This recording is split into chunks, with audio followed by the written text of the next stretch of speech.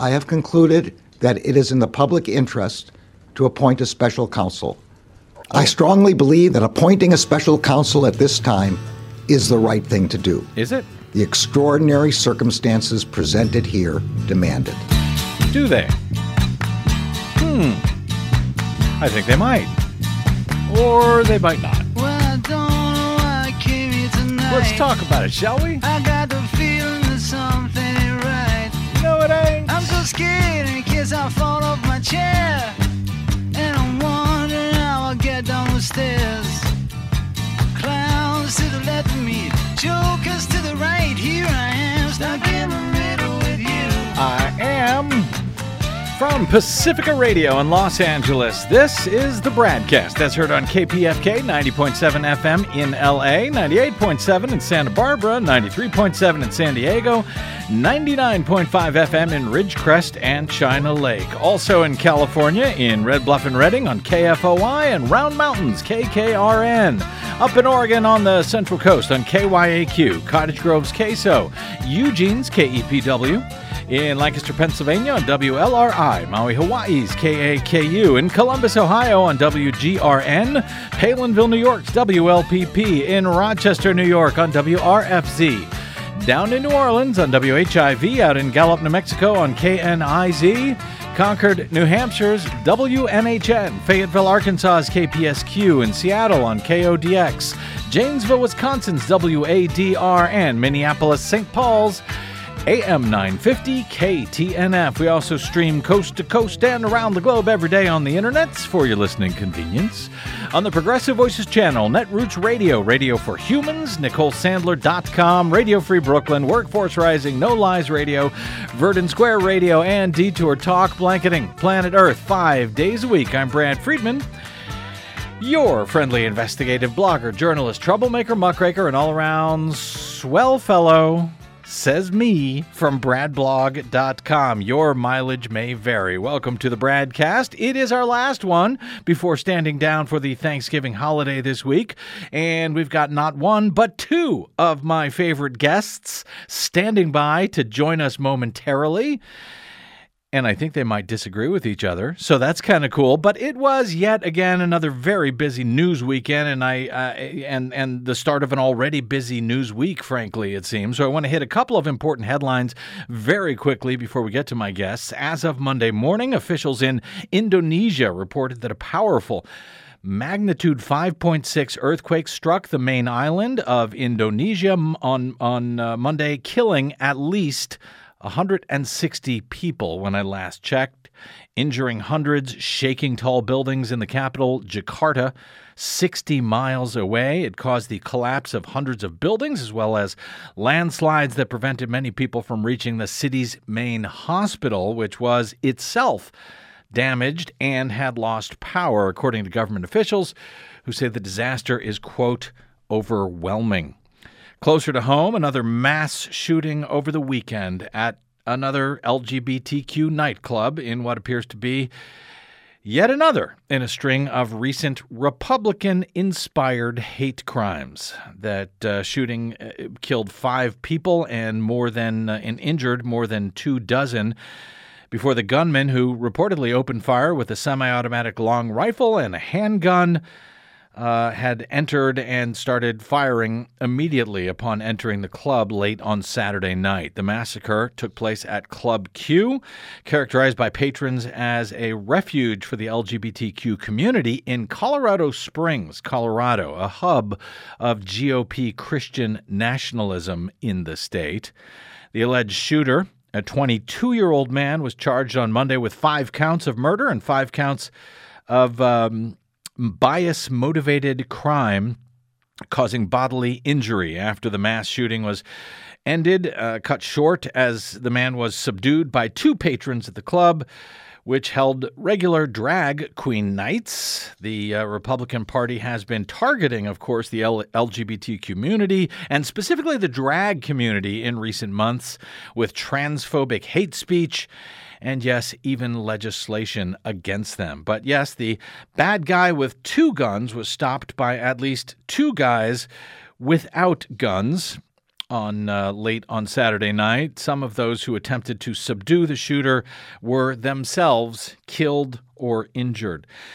And while we are still learning more about the alleged shooter and his motive, apparently the same man a year and a half ago threatened his mother with a homemade bomb, forcing neighbors in surrounding homes to evacuate while the bomb squad and crisis negotiators talked him into surrendering. Despite the scare, there is no public record that prosecutors moved forward with any charges against him, or that police or relatives even tried to trigger Colorado's red flag law that would have allowed authorities to seize the weapons and ammo that the man's mother says he had with him. Colorado's El Paso County, which is home to Colorado Springs, is said particularly hostile to red flag laws, joining some 2,000 counties nationwide in declaring themselves, quote, Second Amendment sanctuaries. They passed a resolution in 2019 saying that red flag laws, quote, infringe upon the inalienable rights of law-abiding citizens by ordering police to, quote, forcibly enter premises and seize a citizen's property with no evidence of crime.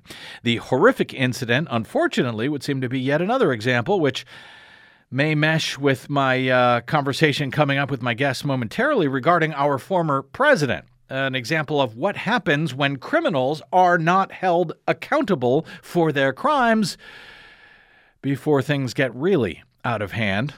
And back overseas very quickly over the weekend, a landmark moment as the nations of the world, for the first time, decided to help pay for the damage and that overheating the world is inflicting now on poor countries in a long-sought so-called loss and damage fund, requiring wealthy nations who benefited from the use of cheap and dirty fossil fuel energy to help developing nations who are not responsible for our climate crisis, nonetheless, are facing the brunt of it to survive the worsening emergency. Is that a fair way to describe it, Desi Doyen? That is an excellent way to describe in very, very short number of words all that happened at COP27 over the last 2 weeks. Actually, there was more, and if we have time at the end of the show, I want to talk more about it with you. But yes, there was actually one. The agreement comes at the end of these marathon climate talks in Egypt at the COP27,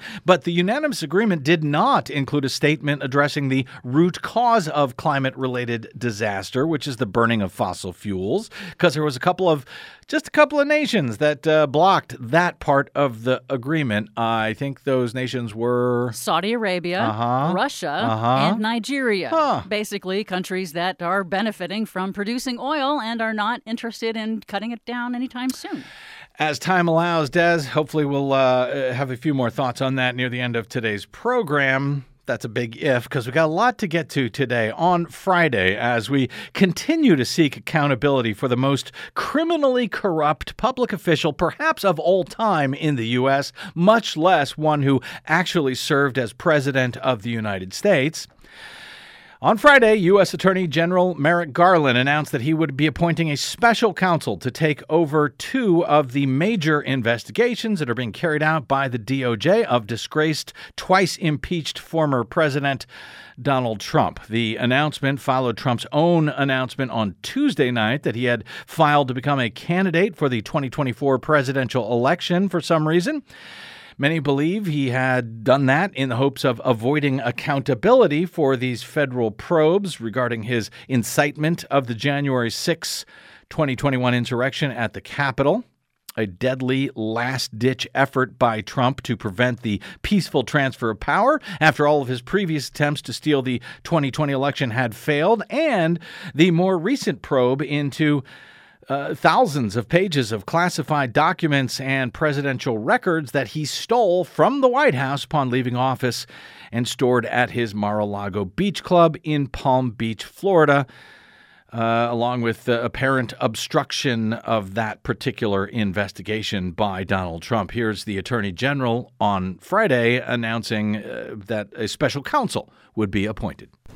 The Department of Justice has long recognized that in certain extraordinary cases, it is in the public interest to appoint a special prosecutor to independently manage an investigation and prosecution.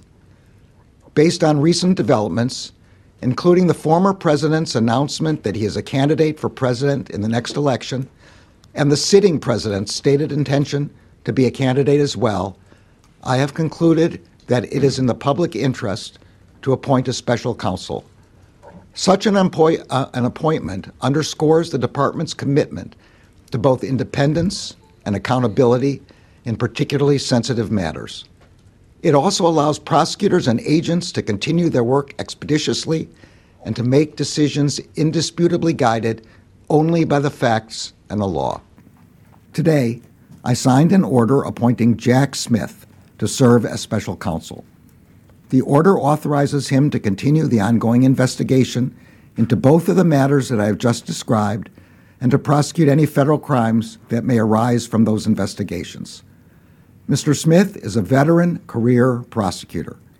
Most recently, Mr. Smith served as a chief prosecutor for the special court in The Hague, charged with investigating and adjudicating war crimes in Kosovo.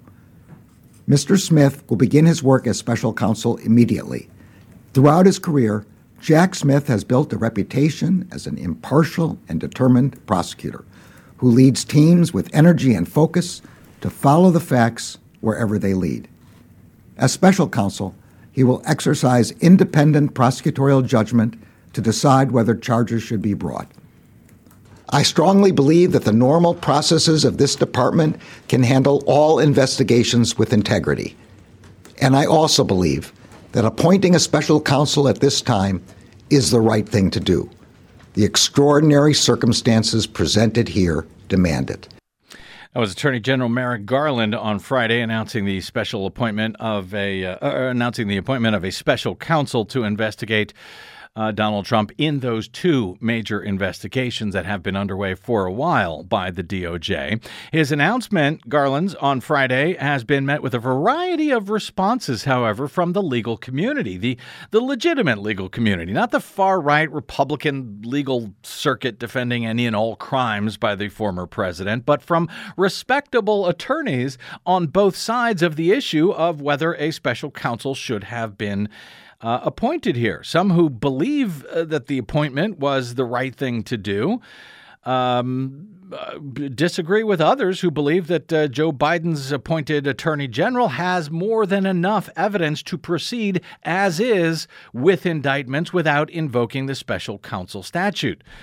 Without turning it over to a special counsel, no matter how well respected Jack Smith may be regarded as a career prosecutor and a non-political appointee to the Department of Justice. On Friday, when Merrick Garland made his announcement, constitutional law expert and friend of the show, John Bonifaz of the nonprofit, nonpartisan good government group freespeechforpeople.org, well, he was outraged, declaring on Twitter, quote, Attorney General Garland has had more than 1.5 years to name a special counsel to investigate Trump.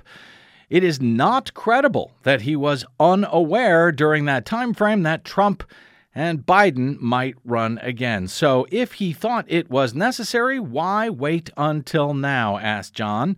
John Bonifaz is one of our longtime favorite guests. He's the co-founder and president of freespeechforpeople.org and is just one of our guests today. Oh, Mr. Bonifaz, welcome back to the BradCast, my friend.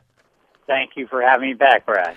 Also on Friday, but actually that morning, prior to Garland's announcement, in his Sidebars blog newsletter, another longtime friend of the show, Randall D. Eliason, a law professor at D.C.'s George Washington University Law School and a former assistant U.S. attorney for the District of Columbia, where he served as chief of the Public Corruption and Government Fraud section. Well, Randall published an article headlined, Mr. Attorney General, It's Time to Appoint a Special Counsel, arguing that both the DOJ regulations and the public interest demand it. Randall D. Eliason, welcome back to the BradCast, sir.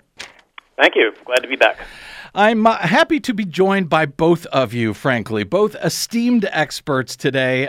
John Bonifaz, we had you scheduled to join us as of last week after launching your TrumpIsDisqualified.org campaign regarding free speech for people's efforts over the past year or two to bar other elected officials who also participated in Trump's January 6th insurrection from being able to qualify on the 2022 ballot under Section 3 of the 14th Amendment in the Constitution. We will get to that with you in a bit, but since booking you, of course, to discuss that effort and Trump's eligibility under the 14th Amendment, all of this came up. And so I want to, we've had the news about Garland appointing Jack Smith as special counsel in those two major cases. And I know that you, along with other esteemed members of the legal community, including Harvard Law School's Lawrence Tribe, are actually opposed to what he did in appointing that special counsel in this particular case. Why is that, John Bonifaz? Well, I'll just speak for myself and our organization, Free Speech for People, on this matter. I can't speak for Lawrence Tribe or others, but what I can say is that when we look at the question of whether or not Merrick Garland is credible on this, we really have to ask a series of other questions. Was it credible that from the time that Merrick Garland took this position that he's done nothing to hold Donald Trump accountable for the 10 different incidents of obstruction of justice that Robert Mueller laid out in his report with respect to the Russian investigation? Was it credible that Merrick Garland has apparently done nothing to hold Donald Trump accountable for the conspiracy to defraud the United States with respect to the indictment that was presented to his former attorney, Michael Cohen, for which he pled guilty before the U.S. Attorney in the Southern District of New York, and for which Donald Trump was named individual one in that conspiracy to violate campaign finance laws and defraud the United States?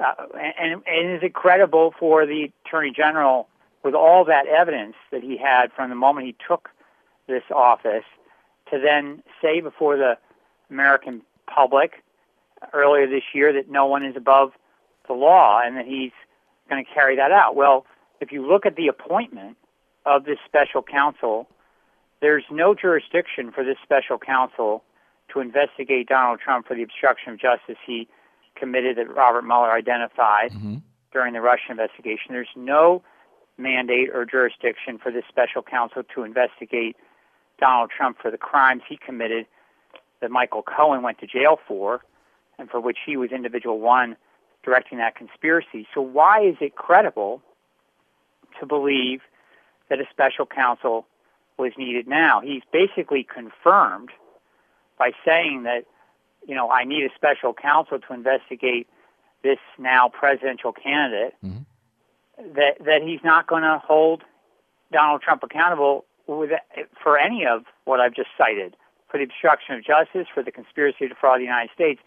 And there's no basis for him to just completely give him a blank ticket out on that.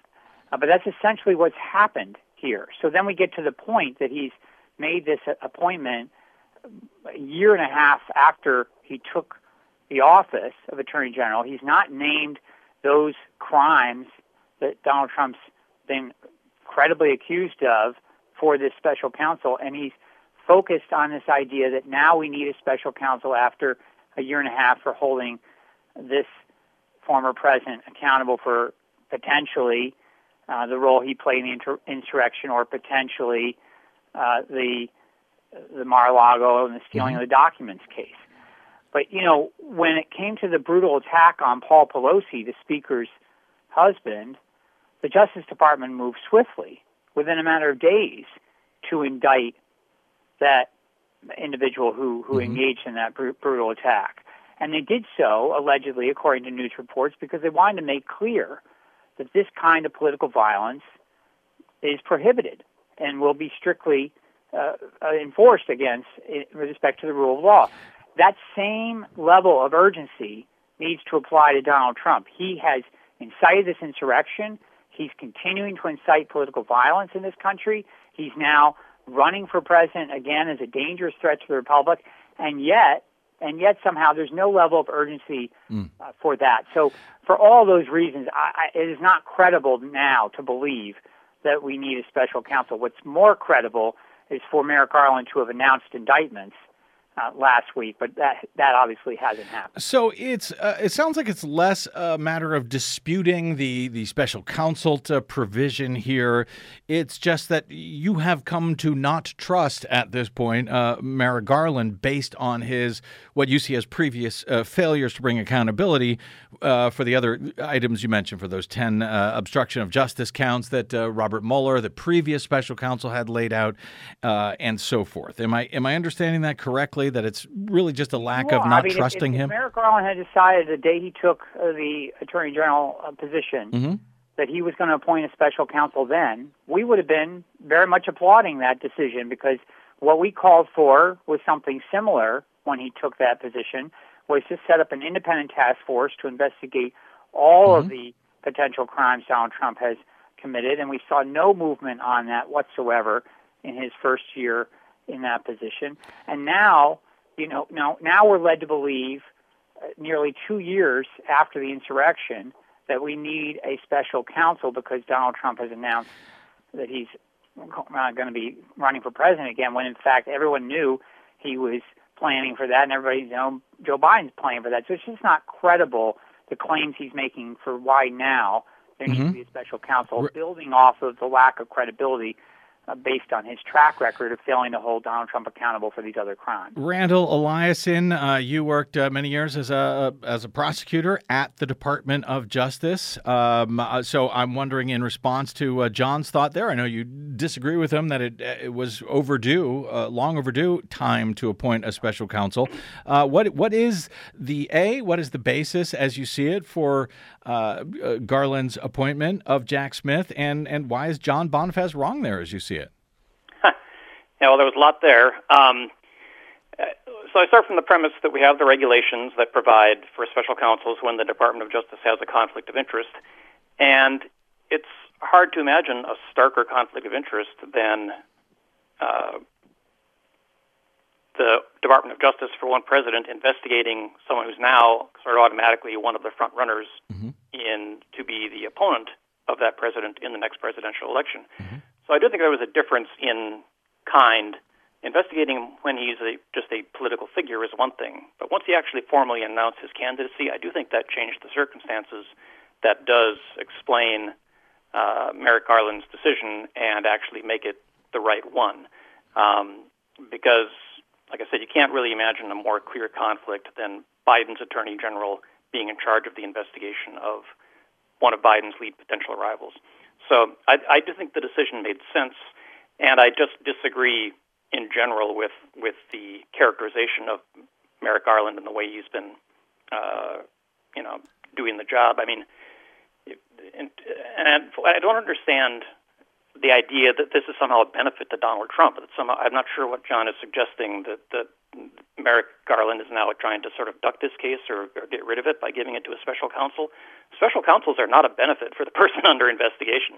And I think if you go ask anybody who's been subject to a special counsel investigation or an independent counsel investigation, they'll say, that's not a good thing. Now you've got one seasoned prosecutor whose only job is to look at you. And they don't have to be distracted by the hundreds of other things that Merrick Garland has on his plate. I actually don't see this as a good development for Donald Trump.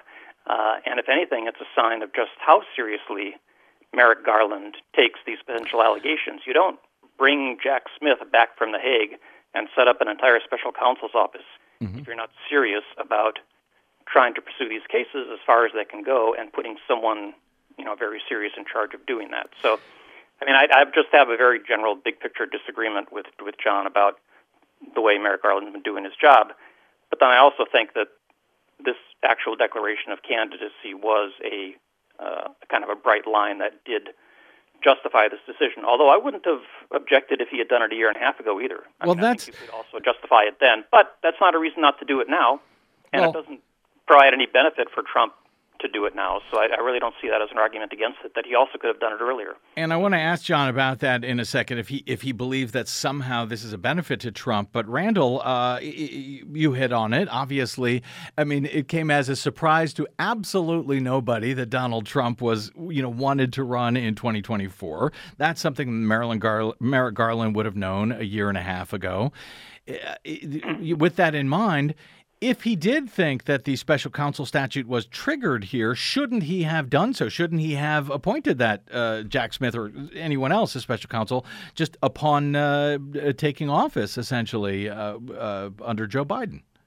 Like I said, I think you could make that argument, and I don't think it would have been unreasonable to do it earlier. But I also don't think it's unreasonable to say, yeah, Trump says a lot of things, so he might be talking about running. We don't know for sure if he'll run or not.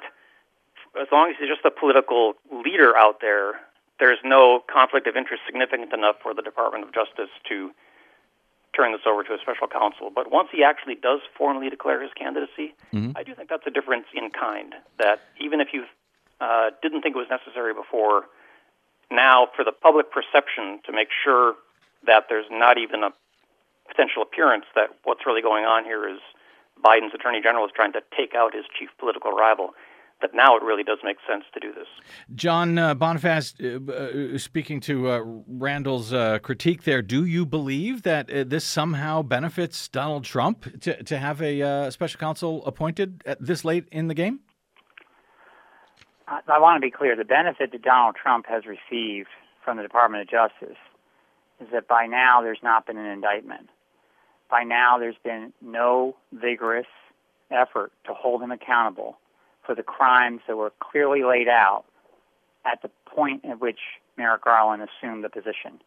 I appreciate, the arguments Randall's made, but none of it addressed what I talked about with respect to the obstruction of justice laid out in the Mueller report and all of the effort that was made to ensure that the Mueller investigation would be protected by so many various scholars and advocacy groups, including ourselves. Once he put forward that report, the argument was made, and we have a dispute about this as to whether or not the policy of the Department of Justice is correct that a sitting president cannot be indicted. But the argument was made, we can't be indicted while he's a sitting president, but he could certainly be held accountable after he's out of office. He's a private citizen, and there was no reason to not move forward and hold him accountable for those obstruction of justice crimes. I also heard nothing with respect to addressing the other very well laid out crime of defrauding the United States and committing various campaign finance law violations for which his former attorney, Michael Cohen, went to federal prison for.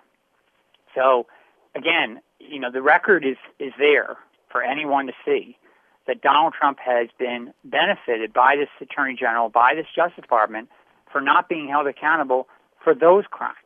And if he's not being held accountable for those crimes, why should we believe that he now will be held accountable for these crimes? But there's another important point to be made here.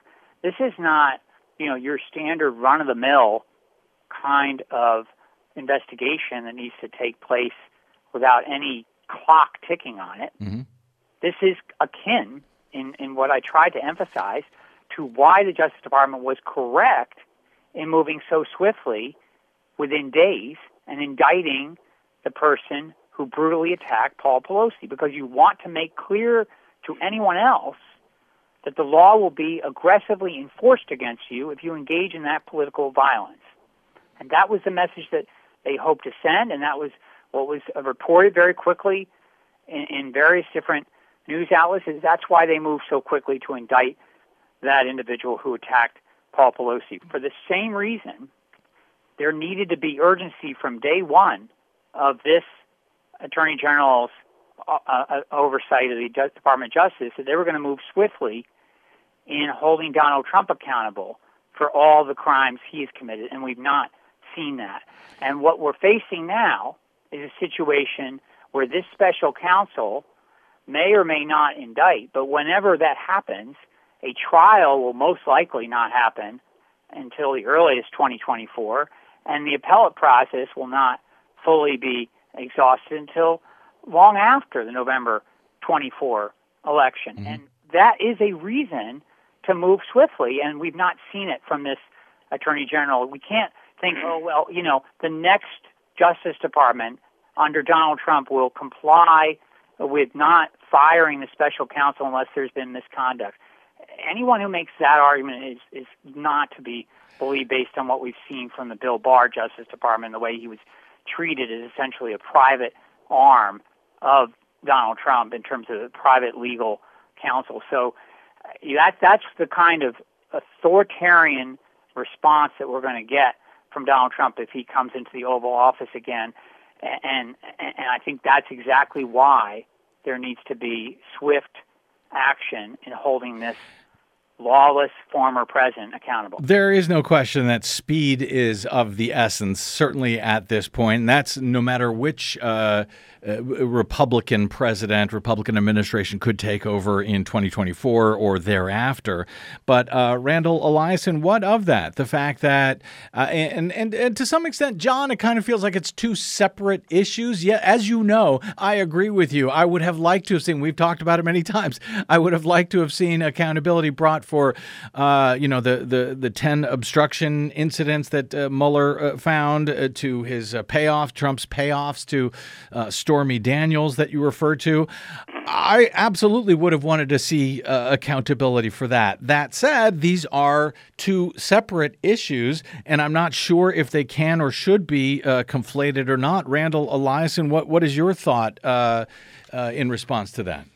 Yeah, I agree with that. I don't think those earlier examples really have much to do with the question we're talking about today. I mean, we could do a whole other show on the Mueller report and on that Cohen investigation. I think, in fact, Brad, we've talked about those on your show in the past. Yeah. And the complicated, it's not as black and white, I would suggest, as John is making it out. And those are incredibly complicated matters of criminal intent, especially when we talk about campaign finance violations.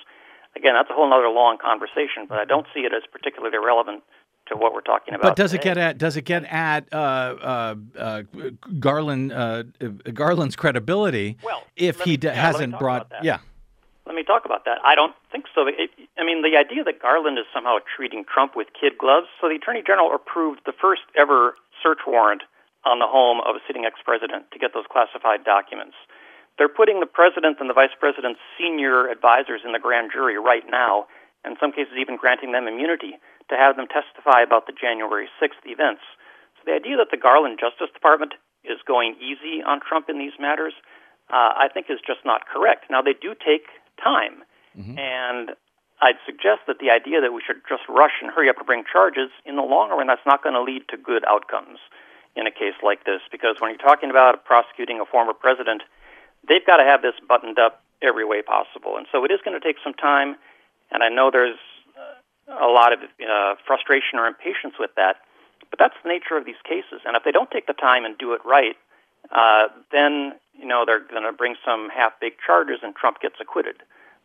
So I just I don't have a lot of patience with the criticisms from outside. Having been inside and having been doing criminal investigations and grand jury investigations and knowing how little of what is actually going on makes it into the public and makes it into the press, I don't have a lot of patience with sitting on the outside and saying we should indict now. They're ready to indict. The evidence is overwhelming.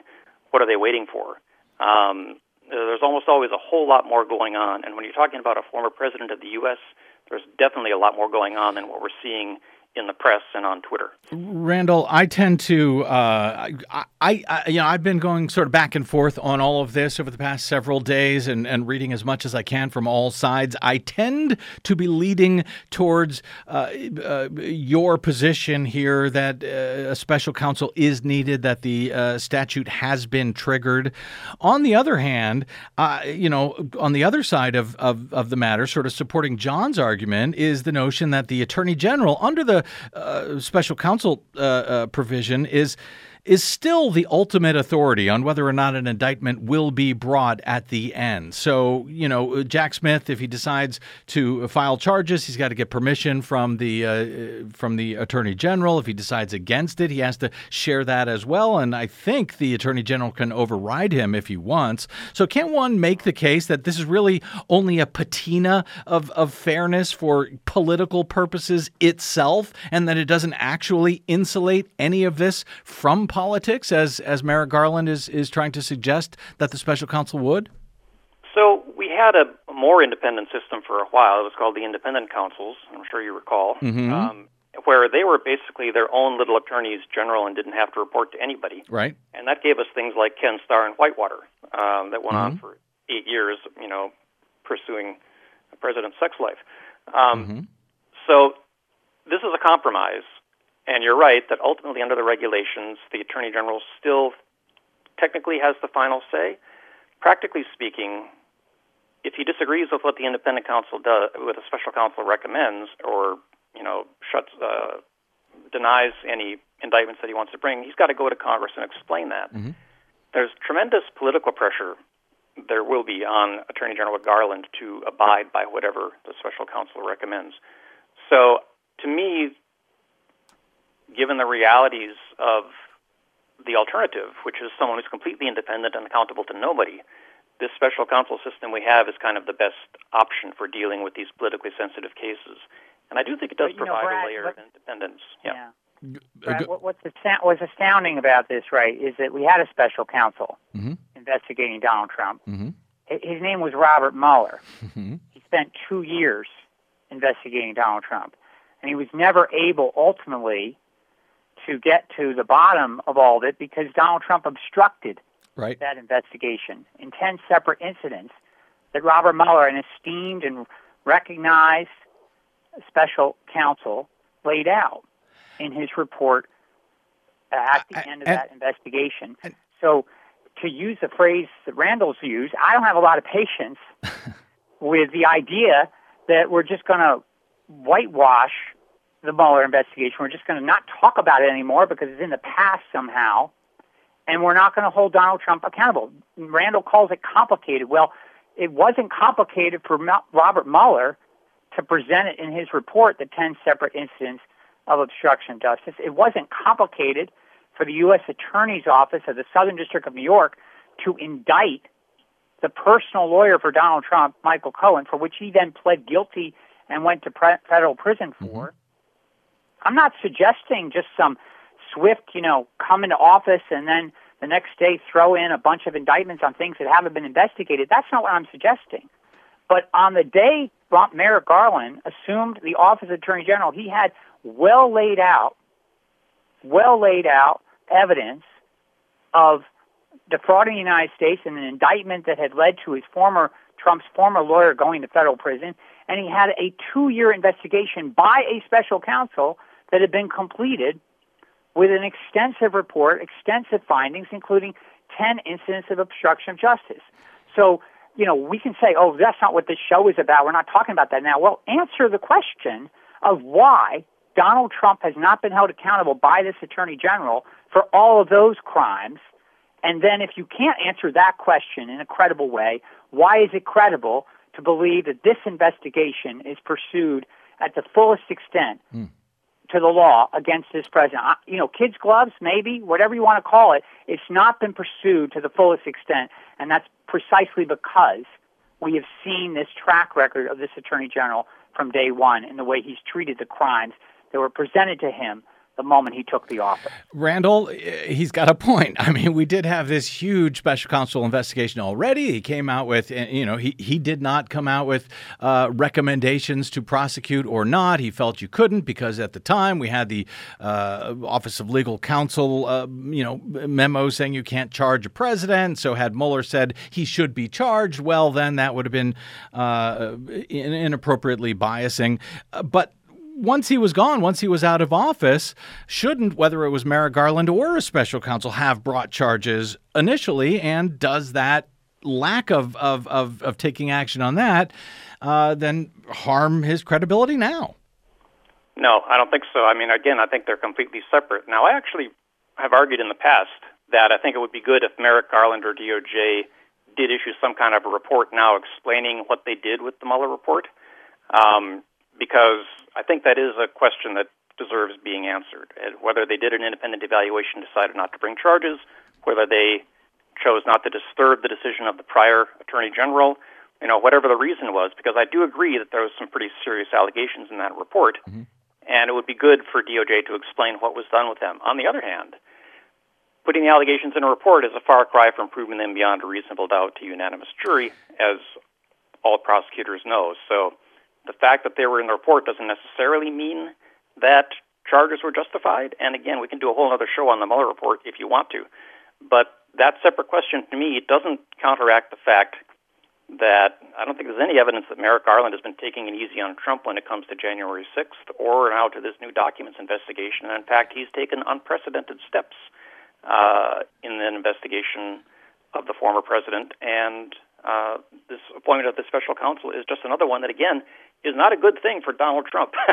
And in fact, there's kind of an irony here, because there's a lot of people who were so upset with Merrick Garland, like John, for it, and say he's not done enough and he's been too passive and too easy on Trump. You'd think they'd be pleased that now the investigation is going to be in the hands of someone else whose only job is to conduct this investigation, and out of Garland's hands. But apparently they'd rather have Merrick Garland keep it. Well, so let me let me because I'm short on time, and I want to make sure that after I take a break here, if John can stick around, because I do want to ask about your Section 3 14th Amendment campaign against Trump, John. It seems to me that and let's just do me a favor for the moment and separate what Garland didn't do regarding Mueller and so forth versus the action taken on Friday.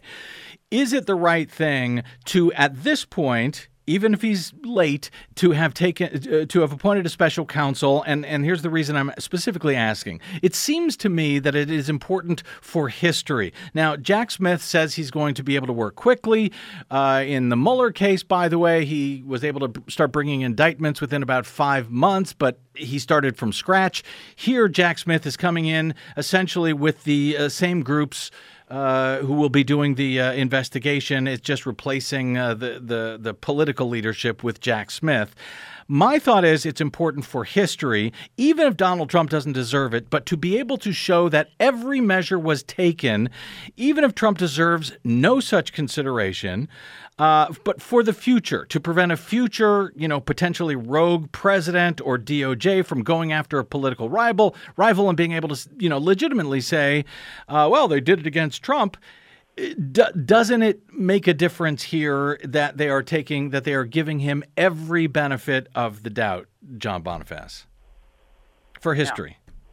No, it doesn't, because the point I'm trying to make from the outset of this conversation is the question is, do we trust that this Attorney General is pursuing to the fullest extent of the law any of the investigations that need to be made against this former president and holding him accountable? Do we trust?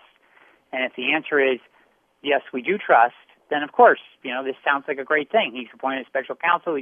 He's carrying out what he needs to do to ensure that there's respect and not an appearance of corruption or anything like that.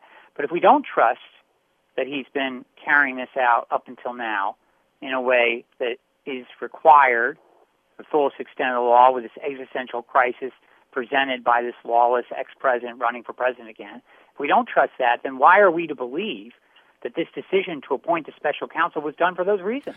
And I think it may come down... my point is that, Randall asked, what more would we want? We want Merrick Garland to keep this investigation? Yes, if it means that he gets indicted tonight, right? The point...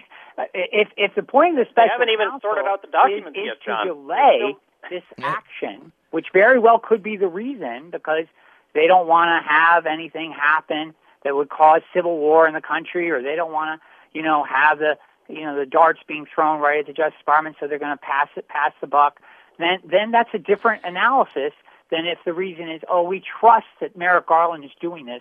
Listen, John, he's following the regulations, and that's what we needed for this country. For 2 years, he's not held this president accountable for those crimes. And Randall doesn't want to talk about the U.S. Attorney's Office, which found that there was a basis to indict Trump's former lawyer. He says, well, the Mueller report was a report. It's not the same as indictment. Well, answer the question about the indictment. All right. I can answer that. Hang on, John. Hang on. Let me let Randall get in here because I am going to have to get out. It seems like we're not going to find consensus. Randall, your response specifically to that. About the Michael Cohen case? Again, I didn't think that was our topic, but... Well, his point is that we can't trust him. You deal with trust of the Attorney General, Randall. That's the topic. Randall? Yes, I do trust the Attorney General. In fact, I know Merrick Garland. I know of his reputation. I think he's a terrific Attorney General, and I do trust him. And so my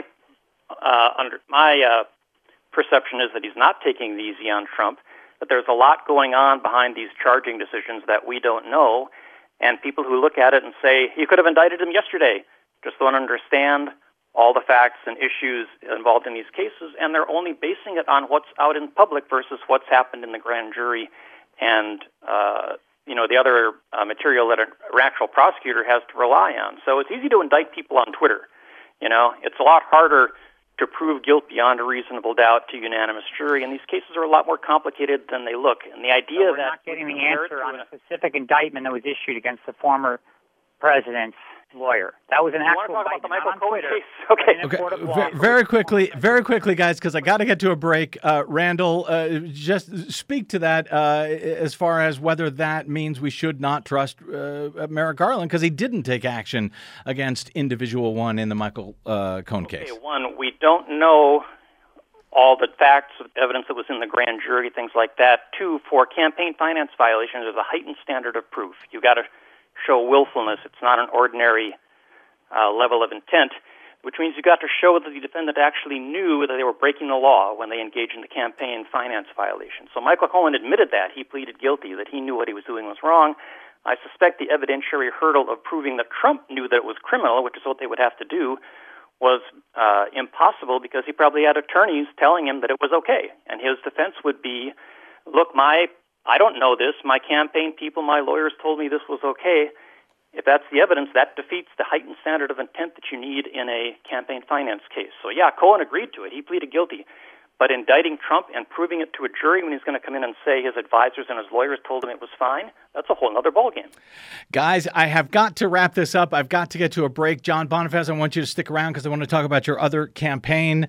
We don't generally do sort of crossfire-style debates on this program. I try to bring on, when we do, in the rare times that we do, it's generally people who I agree, who I respect both of the sides of the issue and just want to have it out, and so the public can make sense of this all.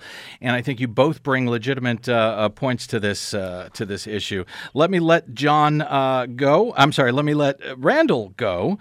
Because we had planned to talk about the new campaign by Free Speech for People to hold Trump accountable via the insurrection disqualification clause in the Constitution's 14th Amendment. So, John Bonifaz, please stick around. Randall Eliason, sir, thank you very much for your time today, as ever. Randall D. Eliason is a former federal prosecutor and a law professor at George Washington University Law School. His work can be found at places like the Washington Post, where he is a regular contributor, and at sidebarsblog.com, where I strongly urge you to sign up for his newsletter. Randall, sir, thank you very much. I hope to talk to you soon. Did I lose Randall? Okay. Quick break, and we are back. John, can you stick around for another minute or two? I'm happy to. Thank you, brother. I appreciate it. Quick break, and we're back with John Bonifaz on that question right here on the BradCast. I'm Brad Friedman.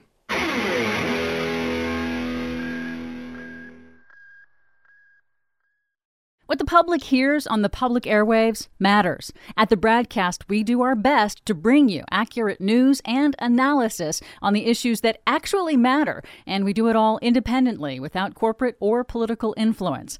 But we can't do it without you, now more than ever.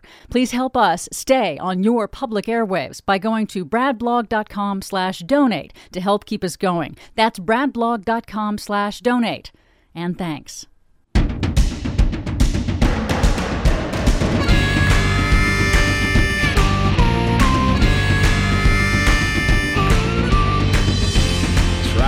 Catch me if you can. Try and catch me if you can. Yeah. Working on it. Welcome back to the BradCast. Brad Friedman from BradBlog.com. Last week, ABC News reported as Donald Trump announced Tuesday that he's running again for the White House, two groups are already working behind the scenes to mount a national push to get election officials to stop him from being on the ballot at all because of January 6th. Free Speech for People and Mi Familia Vota are launching a campaign via TrumpisDisqualified.org. TrumpisDisqualified.org to urge secretaries of state and other chief election officials to to bar the former president from running for office under Section 3 of the 14th Amendment of the U.S. Constitution, known as the Disqualification Clause. That clause blocks any person from holding federal office who has taken an oath to protect the Constitution, including a member of Congress or, yes, a president of the United States who has then engaged in insurrection against the U.S. or given aid or comfort to its enemies. Free Speech for People previously filed challenges against other Republicans like Congressman Madison Cawthorn and Marjorie Taylor Greene, arguing their actions around January 6th and support for overturning the 2020 election amounted to a disqualifying behavior. Neither Cawthorn nor Greene participated directly in the rioting, though Cawthorn spoke at a Trump rally beforehand. Greene has said that she was a, quote, victim along with other lawmakers. But now Free Speech for People says it intends to file similar legal challenges against Donald Trump. They are now urging secretaries of state and chief election officials across the country to follow the mandate of Section 3 of the 14th Amendment and bar Trump from any future ballot, arguing that, quote, because of his role in inciting, encouraging, and supporting the insurrection, Trump is constitutionally ineligible for any future run for office. Still here with us is John Bonifaz. He's the co-founder and president of freespeechforpeople.org, leading with this petition campaign. John, thank you for sticking around. If you were unable to remove Madison Cawthorn from the ballot or Marjorie Taylor Greene in Georgia, why will it be any easier to disqualify Donald Trump as a presidential candidate under 14.3? Well, Donald Trump is the inciter-in-chief. He's the insurrectionist who led this insurrection, and he, more than anyone else, needs to be held accountable under Section 3 of the 14th Amendment. This critical constitutional provision is designed to protect our republic, and it makes clear that anyone who takes an oath of office to uphold the Constitution and then turns around and engages in insurrection is forever barred from holding public office again. The evidence is overwhelming that Donald Trump both incited this insurrection and encouraged it, and the House Select Committee has laid that out for the public to see. And so every Secretary of State, every chief election official in the country whose duty it is to ensure that people who are appearing on their state ballots comply with the requirements of that office under the Constitution now have a duty to bar Donald Trump from the ballot because he is disqualified under Section 3 of the 14th Amendment. And yet, last week, David Cicilline, the Democrat from Rhode Island, congressman, said that he wanted to put forward legislation that would bar Trump from serving under the 14th Amendment, quote, for leading an insurrection against the U.S. This makes me wonder, and I don't know, if there's even a possibility they could pass something like this while the Democrats are still in charge of the House. But if Section 3 of the 14th Amendment is self-executing, in other words, it doesn't require a law to put it into action, are you familiar with Cicilline's proposal, and why would such a law be necessary here? Such a law is not necessary. I'm familiar with what Representative Cicilline has put forward, and while it would be arguably a good thing for Congress to join in making clear that Secretaries of State have that responsibility and that he is disqualified under Section 3 of the 14th Amendment, there's no requirement whatsoever that there must be first a congressional resolution in order for the mandate of Section 3 of the 14th Amendment to be followed by chief election officials. Similarly, there's no requirement of a criminal conviction related to our last conversation. There may or may not be an indictment of Donald Trump with respect to his role in the insurrection. That's a separate question entirely. from whether or not he is barred from the ballot under Section 3 of the 14th Amendment. You have secretaries of state like Secretary of State Galvin of Massachusetts, and my understanding Secretary of Commonwealth of Pennsylvania, who are arguing that there is a requirement of a criminal conviction, but two different judges have looked at this question. Our judge in the Green case, Marjorie Taylor Greene case in Georgia, and the judge in the New Mexico case recently that was led by Citizens for Responsibility and Ethics in Washington, which ultimately resulted in the removal of a county commissioner who had been involved in the insurrection. And both judges looked at this question and made clear that no criminal conviction is required. So, Representative Cicilline's resolution is not unhelpful. It's helpful to have him moving this forward, but it's not a requirement in order for secretaries of state to act. Let me point folks towards your new campaign, TrumpIsDisqualified.org, where you can both get more information on this, and I believe you can sign a petition calling on the 50 secretaries of state or chief election officials in each state to bar Donald Trump from the ballot in 2024. That's if he actually runs. And we'll see about that. John, I got to get out. My thanks for all you do. You can find his work, of course, at freespeechforpeople.org. You can find them on the Twitters, as long as Twitter is still around, at FSFP. And you can find John personally on the Twitters at John Bonifaz. Thank you, sir, and have a wonderful Thanksgiving, my friend. Thank you. You too, Brad. Thank you, sir.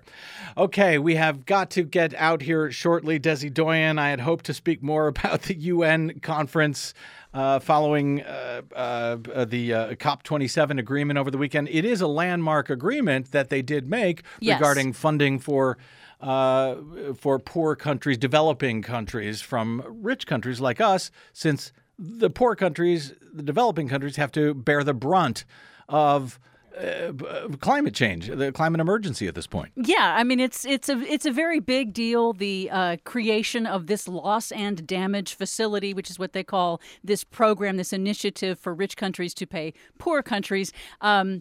Because, as you mentioned before, developing nations have contributed little to causing the climate crisis, and rich nations have gotten rich off of using fossil fuels. And so now developing nations are fighting to both adapt to the disasters that they're already seeing and the losses and damages from the disasters that they're already seeing. And they're also asking for funding to help them both cross over and skip over the fossil fuel development phase. So it's a big deal. They got the deal on the disaster funds, but on the disaster funding, but they did not get a deal on ratcheting up the emissions targets.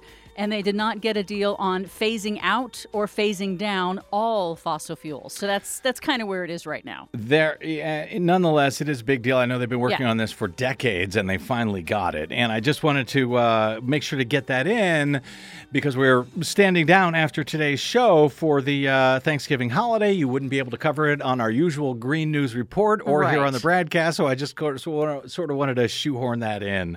So let me take this opportunity, by the way, to thank all of you for your support over this past very difficult year. Yes, it was another one, but we couldn't do any of it without your support and your encouragement. So thank you very much for that. My thanks as well to our producer, Desi Doyen, to our board operator today, Yout Orozco, and to my two guests, John Bonifaz of Free Speech for People and Randall Eliason of Sidebar's blog. All right, that's it. We're just about out of here. You can drop me email if you like. I am BradCast at bradblog.com. And on the Facebooks and the Twitters, as long as it's still there, you will find me at The Brad Blog. We will see you there. Until we see you here next time, whenever that may be, I'm Brad Friedman. Good luck, world.